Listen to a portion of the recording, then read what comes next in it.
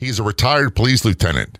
As a sergeant, he was involved in a fatal shooting involving armed carjackers. He's here to talk about the incident, the chaos, the impact on him, the legal implications, and how he uses his experience to help others.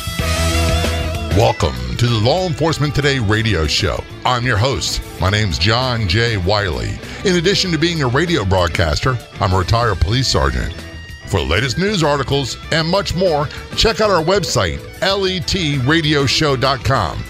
In the Law Enforcement Today show, we'll be joined by special guests. We'll be talking about their experiences and issues affecting law enforcement officers, first responders, their families, their community, and victims of horrendous crimes. Be sure to like us on Facebook. Our page is Law Enforcement Today Radio Show. Check out the daily articles on our website, letradioshow.com. And while you're there, download our free app. If you enjoy the Law Enforcement Today podcast, do me a big favor, tell a friend, and if you're able, if you got a few moments, leave an honest review and rating. But most importantly, tell a friend or two or three. Calling us from New Jersey, we have retired police lieutenant Mike Falaise on the phone. Mike, thanks for being a guest on Law Enforcement Today show. Very much appreciated. Hey, John, thanks for having me. I really appreciate it. Now, in addition to being a retired police lieutenant, which is going to talk about some things in his career that had a huge impact on him, he is also a podcaster, the co-host of the show, The Suffering Podcast. Get more details on our website, thesufferingpodcast.com. Now, Lyndhurst, New Jersey is an area I know well. My aunt lives there. My recently departed past uncle lives there as well. And it's a nice area. It's very close to the East Rutherford area, Rutherford, New York. A lot of people commute from there, correct? Yeah, they're all our surrounding towns. I mean, going from south to north, it's Lyndhurst, Rutherford, East Rutherford. Yeah, so they're all connecting towns. So it's pretty much same makeup communities. We all know each other. While it may not be a big community, you guys have more than your fair share of crime problems. You know what? I mean, it's a nice small town. It's a very close-knit town, but we're surrounded by, we don't have any highways that run to our town, but we're surrounded by them. We have Route 3 that runs on one side of us. We have Route 17, which is a major artery in Bergen County here, that ends in Lyndhurst. And we have Route 21, which runs on our west side of town. Route 21, if anybody knows the area, runs from Newark to Patterson, which aren't the nicest places in New Jersey. Right. So you get some spillover. And one of the things I tell people all the time, they'll say, I don't understand. I live in a really nice neighborhood. How did this happen? Well, criminals travel. Criminals steal cars. Carjacking now is a big deal. They take public transportation. Not that often, but usually they'll steal cars. They'll look for people in more affluent communities to rob and pillage because that's where the money is. They're not going to steal from their own towns. You know, you steal a car from your own town, you're driving around in your town, someone's going to notice it. Absolutely. So they go to the other towns and take cars from there and take them back to where they live. Absolutely. Now, during your career, and how long was your career in Lyndhurst Police Department? I started over for the Bergen County Sheriff's Department in 96, transferred to Lyndhurst in 99. I got a total of 20 years in the system. Well, thanks for your service. I appreciate it. I know that part of your career was, and I say marred, it doesn't mean and someone did something wrong, but you went through a shooting, and I did a little research. Part of this is something the media loves to do is they love later on to come back and say, there's unanswered questions. Is there something going on? Were the police, crooked? Was there excessive force? All these things that seem to follow police shootings. I want you to clarify something. My entire career, I was involved in 4 shootings. The first 2, I never fired a shot back. Unlike what the news media would tell you. It didn't happen. There are other close calls where we didn't fire a gun. And that was commonplace, where I didn't, other officers didn't. The last 2 were lengthy affairs. But no one I knew of ever wanted to go say, hey, look, I want to get in a shooting tonight and I want to kill somebody. Yeah, that's not what we get into this business for. The old saying is protect and serve. The most enjoyable things in my career were not running into burning buildings, not responding to car accidents. I was never the hero type. I was never a front and center type. I was the type of guy, just driving down the street, you see kids throwing a football outside. I'd get out of the car in uniform, throw the football with them. That's what my career was all about. I never got into this business to pull my gun on someone. No, and I wish I had more of those experiences. Unfortunately, while they were a highlight of my career, they were very rare and very, very infrequent because we were so busy. Well, that's the thing with a small town like Lyndhurst. You have time to do that. You have time to, just pull up by a shopping center and walk in front of, like our local, you pull in front of, you just walk in and greet people, just showing that police presence. It's a busy town, don't get me wrong, but it's not overly busy where you don't have 5 or 10 minutes to just go interact with the community. So in your career, and I want to get back to this incident, and by the way, I love policing. I love police work.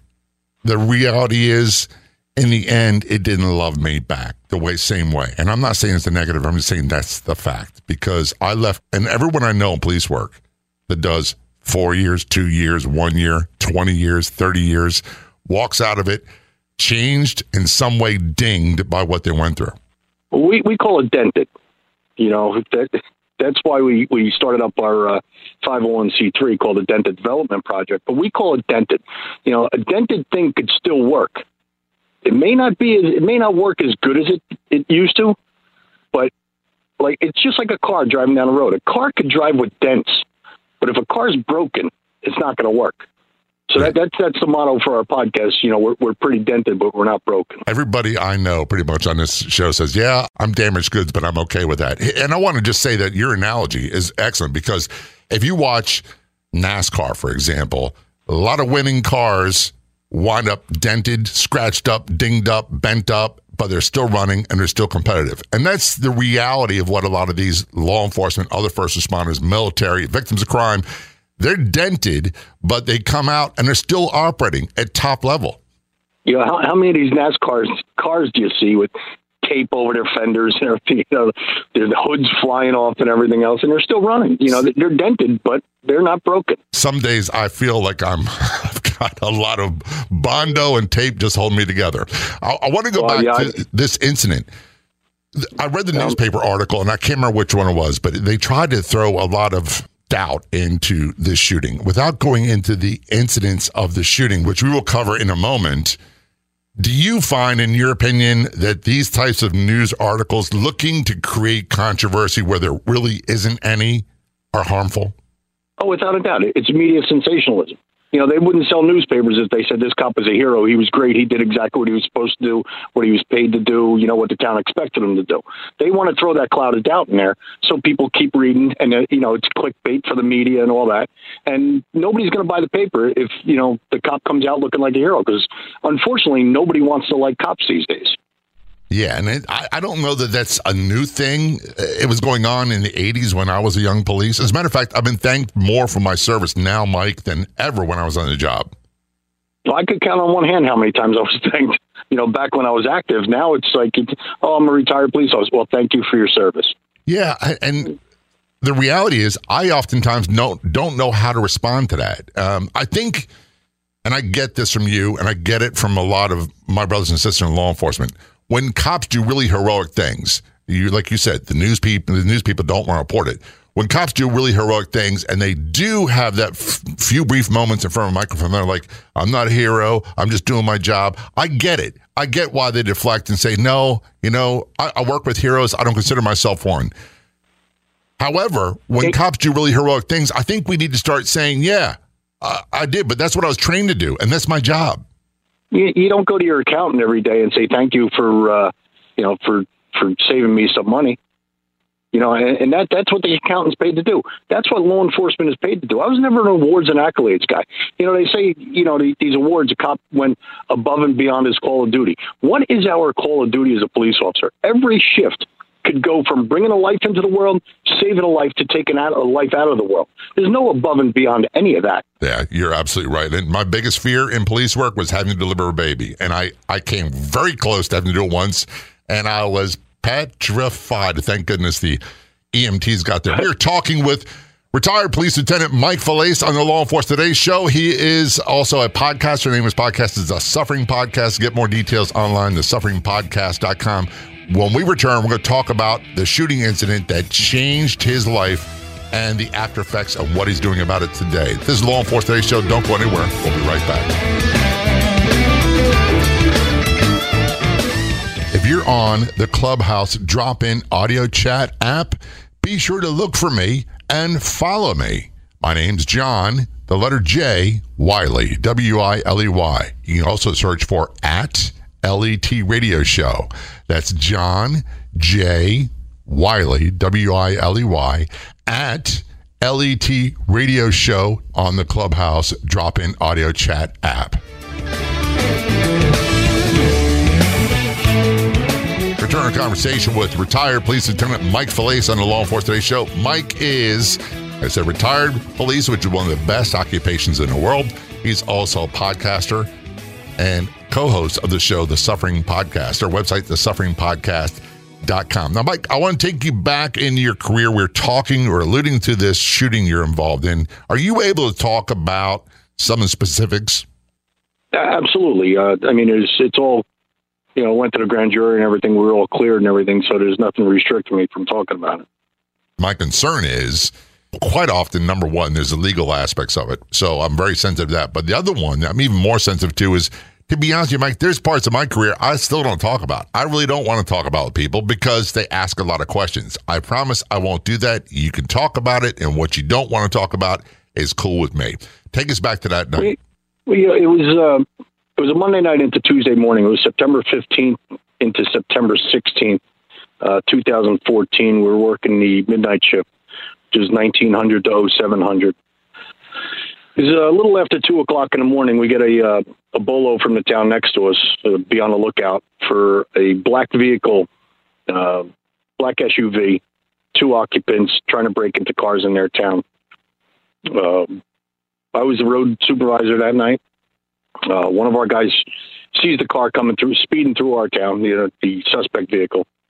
Attempts to pull him over. The guy takes off from him. Our guy loses him. A little while later, another one of our guys sees the car cutting through town again. He attempts to pull him over. The vehicle takes off from him again. Now, they were traveling on one of our main roads in town. It's like I said, right now it's 2:20, 2:25 in the morning, so on an early Monday night into Tuesday morning, so there really wasn't any vehicular traffic or anything, so we allowed the pursuit to keep going. The suspect vehicle was doing about 90 miles an hour.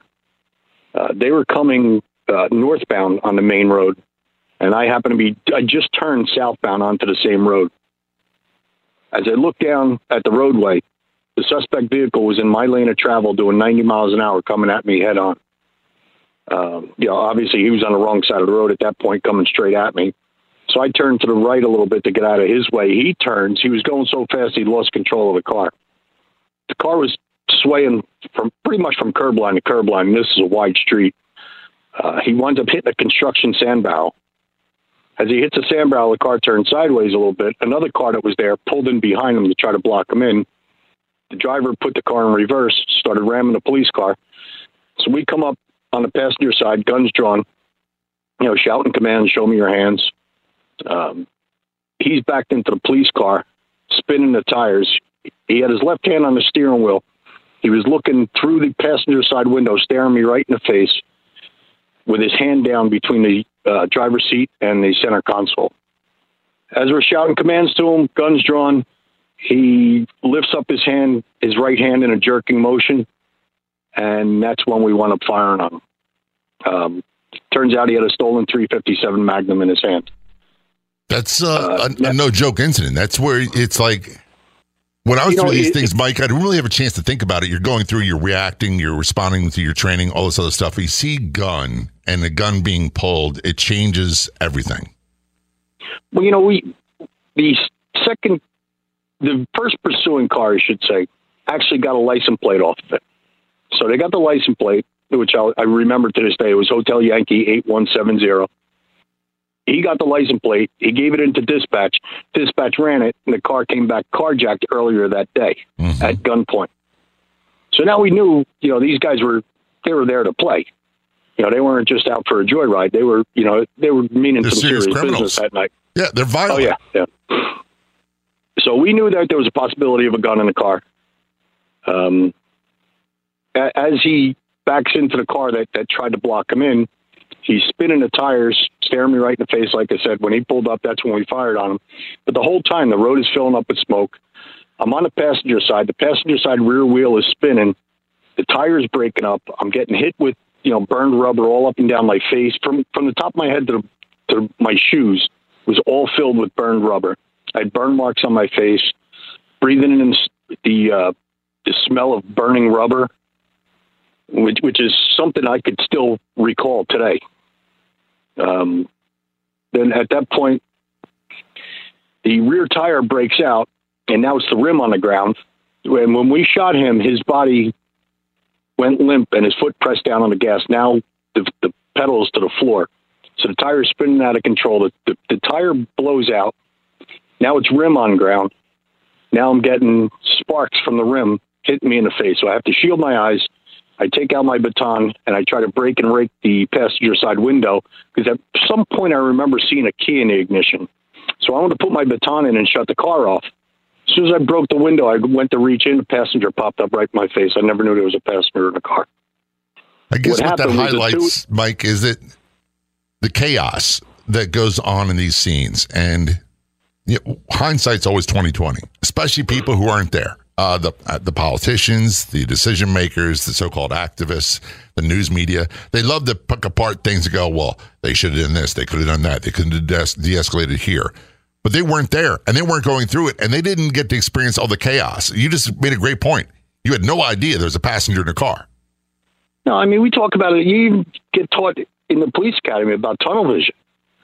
All law enforcement knows what tunnel vision is. That's when you're fixated on one object and you're not really aware of the objects around you.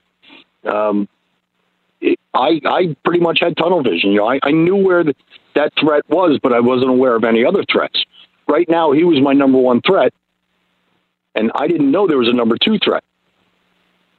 So after I go in to reach and shut the car off, passenger pops up in my face.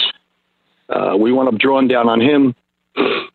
At this point, other cars had arrived on scene, and we carried ballistic shields in our cars. So one of the guys came up with a ballistic shield. We held down on a passenger because the way we were taught is if there's one person, there's two. If there's two, there's 10.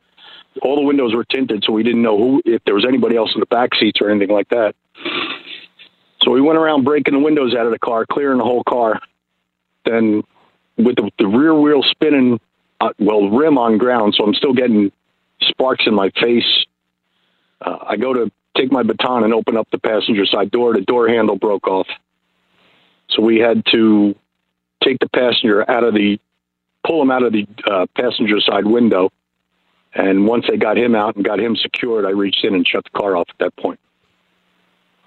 Reaching into a car like that is a life and death moment in itself. When we return our conversation with Mike Failace, we will talk more about that, but we're going to talk about the impacts of the shooting, and not just that day, but the days after, and then the weeks and years after, and how it motivates him to do what he's doing today. This is the Law Enforcement Today show. We're talking with retired Lyndhurst, New Jersey Police Lieutenant Mike Failace. He's also a podcaster, co-host of the Suffering Podcast show. Their website is thesufferingpodcast.com. We're going to take a short break on our Law Enforcement Today show. Don't go anywhere. We will be right back.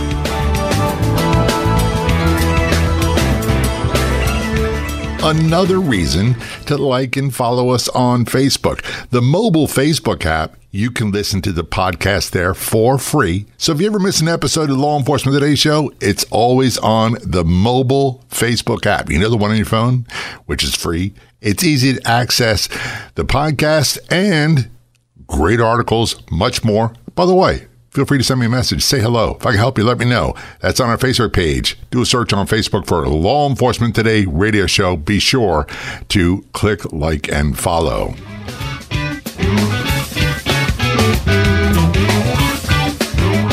Return to conversation with retired Police Lieutenant Mike Failace, retired from the Lyndhurst, New Jersey Police Department. He is also co-host of the Suffering Podcast. Their website is thesufferingpodcast.com. Before we went to break, Mike, we're talking about the shooting incident you were involved in. And it involved two guys in a carjacked vehicle stolen. They're trying to elude police. They're unchased. Then they've got a violent rocking of the vehicle, trying to hit police vehicles to get away.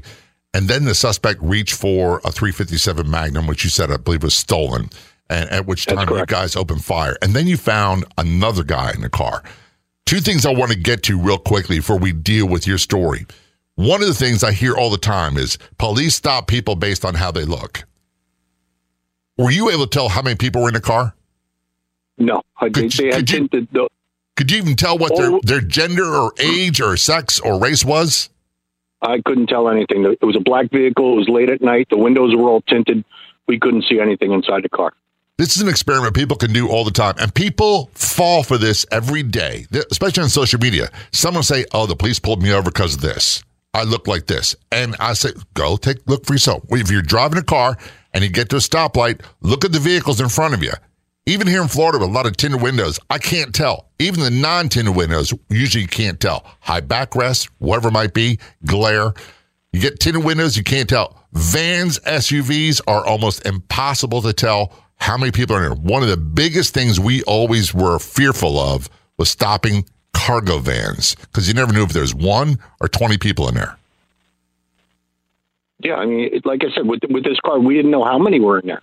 We couldn't see inside the car. I mean, on a motor vehicle stop, you could light the car up and everything, and sometimes you could see heads moving in there, but we had no time to even do that. I couldn't tell you if there was 1 or 50 people in that car. Right, but you guys just reacted. And one of the questions I get all the time, and I see it all the time, especially on social media, is they'll say, and this gets back to news reports, they'll say the officer didn't know how many shots they fired, or there's inconsistencies in what they say.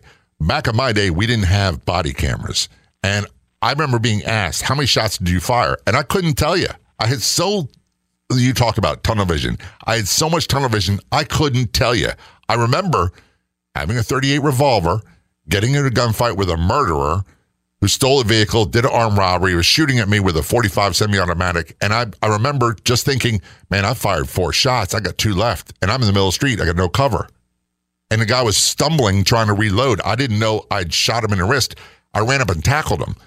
The thing was, I couldn't tell you when I fired, when I didn't fire, because I was so focused on the threat. So when cops today say, I didn't check the body camera, they make it sound like there's some sort of big, huge cover-up conspiracy. Was that a case with you guys? We didn't have body cameras at that time. We didn't even have dash cams. There's no actual videos of the shooting. But like you said, you don't recall. I mean, we were trained to shoot to stop the threat. I was also on a SWAT team. I was a submachine gun operator on SWAT teams. We did a lot of training, and we used to call it a controlled pair. You shoot, you fire 2 rounds, at the range. You fire 2 rounds at a target, and you reassess the situation. I thought, in my mind, I fired 2 rounds. When the Attorney General's report came out, it said I fired 6 rounds. Yeah. Totally oblivious to it. You're hypersensitive. You get, they call it, the other thing too, is they call it audio exclusion. When you're at the range and someone fires around and you don't have your ears on, you kind of get startled by it. When I fired that night, it sounded like a golf clap. I don't even remember the sound of gunfire that night. I guess my ears shut down and all my other senses took over. Yeah, I would love to say I don't understand it, but I understand 100%. Yeah, it's like I said, it's your sense. Some of your senses shut down, and your other senses pick up. I mean, my eyesight was the main thing right there, and my focus. I don't remember hearing anything. I know there were sirens going. There's a video of the incident when a police officer showed up later, and there's still sirens going on. I don't remember sirens. I don't remember anything. When this incident was all said and done, the immediate aftermath was there, and you were a sergeant at the time, correct? That's correct, yeah. And the reason I say that is because people have this mistaken conception. As a supervisor, your responsibilities change. When I became a sergeant, I didn't really appreciate what sergeants did until I became one. So it's a fine line of making sure that the men and women who work for you are good, they're in good shape, they're taken care of, and making sure they take care of the community and do all the proper procedures and policies, all that stuff. It's a very fine line. It's a juggling act. When a sergeant gets involved in a shooting, they go through the same things afterwards that everybody else does. The same criminal investigation, the same grand jury stuff, the same news media, social media, all that other stuff. And then they have the psychological impact. Were you impacted right away, or did it take some time? I don't want to say it was immediate, but it was shortly thereafter. I mean, you get like one of those like holy moments, like, you know, what just happened? You know, we're in a little town like this. Mine was the first fatal involved shooting in Lyndhurst police history. You know, so nobody knew what to do. And now I'm the supervisor. You know, if an officer gets involved in something, you go to the supervisor. Now, if the supervisor's involved in something and I'm in charge of everything, who do I go to? That was all going through my head. But the effect, the psychological effects and the mental effects of it, you know, I was stunned. I was in shock. Your blood pressure goes through the roof. My heart was racing. I was, like you said, as a supervisor, I was concerned about my guys and girl. We had a female working with us that night. I was concerned about. I didn't know. All I knew was there was gunfire. I didn't know if he was firing back at us. I didn't know if one of my guys was shot. I didn't know what was going on. So I'm running around. Someone ran over to the driver's side and started giving the driver first. They pulled him out of the car and started giving him first aid and CPR and all that stuff. Once I knew that was taken care of, now I focused on my guys to make sure they were okay. But there was nobody there to make sure I was okay. Right. Yeah, you know, and it's a pretty lonely feeling because you have this responsibility you have to do. But you just like, went through a traumatic thing that's going to change your life forever. Right. And you know at that point your life is never going to be the same.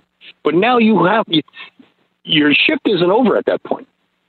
You know, you have to secure the scene. You know, you have to look for the shell casings and mark the shell casings until the investigators get there and everything.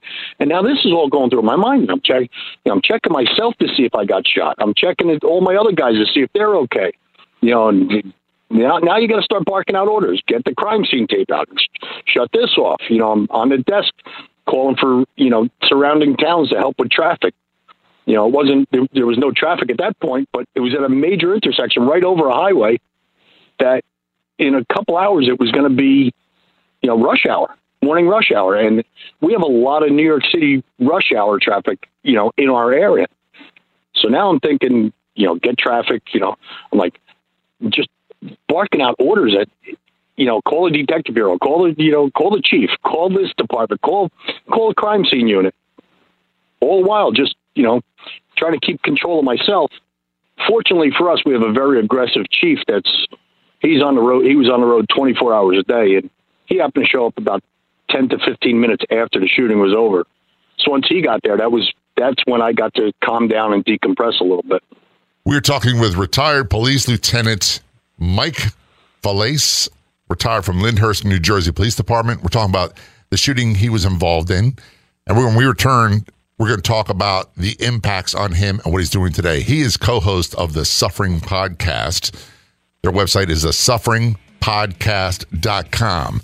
This is Law Enforcement Today's show. We're going to take a short break. I promise you, we've got so much more to talk about. You don't want to miss the conversation. Some real enlightening stuff heading your way on the Law Enforcement Today's show. We'll be right back.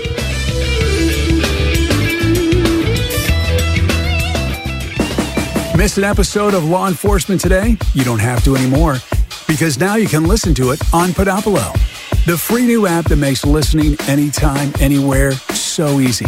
Catch up on shows you've missed and chat with John J. Wiley right there too.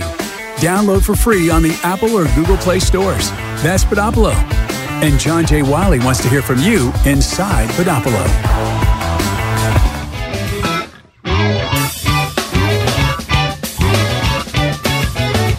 Return conversation with retired police lieutenant Mike Falaise on the Law Enforcement Show. He is, this means retired police from Lyndhurst, New Jersey. He is co-host of the Suffering Podcast, their website, thesufferingpodcast.com. Mike, we're talking about the shooting you were involved in. Was it a fatal shooting? Yes, it was.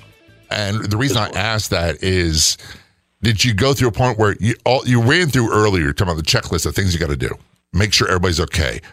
CPR, first aid being administered to the shooting victim, crime scene protection, notifications, all those things. When you realized that the subject had died from the shooting, did you have a moment where you said, oh my goodness, now this is a murder investigation and I could be in trouble? That's one of the first things that came to my head. You know, now you know that it's going to be a murder investigation for all intent and purposes. And, you know, I wasn't the only one that fired that night. There was 3 other officers that fired. But now this got real. You know what I'm saying? It's not something like you see on TV. There's no commercial breaks. You have to live that whole thing pretty much by yourself, and try to get through those feelings. No matter, when I heard that the guy passed away, no matter how you look at it, we took a life out of the world. Bad guy or not, it was either us or him. Bad guy or not, he still has someone that loves him. And that was one of my main concerns, is like, what's his family going to think? I know they were all over the media. I know he's got a sister and mother and a grandmother that love him. And my heart went out to them. I always said I would love to sit down and talk to that family and give them my side of the story. Because like we were talking about before, the media only gives what they want to give. They don't give the full story. So they were getting dribs and drabs of what really happened. The passenger, when we got him out of the car, he gave a statement and told the whole story. They made a pact to, do whatever they had to do to get away that night. And the car was carjacked, and he knew there was a gun in the car. He went to jail. When he got out, he went back to his hometown and he started saying that the driver got knocked out from the accident. The police ran over, opened the driver's side door, started punching him in the face, and then shut the door, went around to the passenger side of the car and started shooting at the driver. So that's what the family thinks. I mean, it's the furthest thing from what happened. Well, that doesn't even make sense logically. You and I both know exactly. That makes no sense logically. The way people think, you just don't process that way. You don't make decisions that way. It doesn't happen. It's a knee-jerk reaction based on your training, and you go and you do what you got to do to neutralize the threat. And then when the threat's over, you go take care of business. It doesn't involve force. So to go through the whole process the way he described it doesn't make sense at all logically. But people will believe it. Oh, yeah. People will pick right up on that. And the thing is, John, if that's the only story they hear, that's the only story they're going to believe. They never heard. Even when the Attorney General's report came out, it was published. It was in a newspaper and everything else, and people still didn't believe it. They say, well, that's not what really happened. That's not what we heard what happened.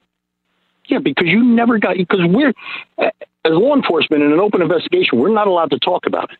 No, but everybody else that's involved in it is allowed to talk about it. Right, and the ones leading the charge quite often are the family's attorneys. So I want to change the focus back to you. And I agree with you 100%. It's unfair, but people need to realize that the people they're getting their information from are for profit. And they do that for a reason, to get more eyeballs on their product so they can get more advertisers and raise the rates and make more money. I'm not saying that's wrong. I'm just saying that's the way the reality works. In newsprint in particular, and the TV news, if it bleeds, it leads. And the more horrific they can make it, that's exactly how they're going to do it. Yeah, without a doubt. Like I said, it's clickbait for their media platforms. And, it's just, they really don't care who they step on along the way. As long as they're selling papers and getting news coverage and everything, they don't care who's under their feet as they're walking through the story. And what we don't hear about is afterwards. There had to come a point where you were just not okay anymore. No, it was almost immediate. I mean, that night after the shooting, they put us in an ambulance, sent us to the hospital. You check your blood pressure and your vitals and all that, and check your hearing because a lot of times people have some hearing loss and ringing in their head and everything else. Then after we went to the hospital and we got all checked out, they took us back to the scene. Well, they took our uniforms from us at the scene because they used it as evidence because of all the burned rubber that was all over our uniforms. So they pretty much stripped us. They took our guns at the scene. They stripped us down out of our uniforms, put us in civilian clothes, sent us to the hospital, come back from the hospital. Now we had a command post there. I'm sitting in a command post in shorts and a T-shirt. And now all the news coverage is there. You got helicopters overhead. You got like all the local, New York news stations there. And I just sat there watching the whole scene, just saying like what's going on? It was the most surreal moment in my life. And that's when it really hit me that all of these people are here for something that I did. I said, I never felt guilty in it because I know I did what I was trained to do. I said, the only feeling, I just felt something dirty. You know, I felt like I just wanted to like go home, get out of my clothes, take a shower. But when I went home that night, I went down into my basement because I got a TV down there and I didn't want to bother the family and everything. I sat there and watched news coverage of my shooting for probably the next 3 hours. And I didn't get home that morning. The shooting happened at 2:20, 2:25. I didn't get home till 7 o'clock. I stayed up till 10 o'clock just watching news coverage of it. That's when the feeling started setting in that my life is never going to be the same again. His family's lives are never going to be the same again. That's when I really believe the onset of post-traumatic stress really started kicking in.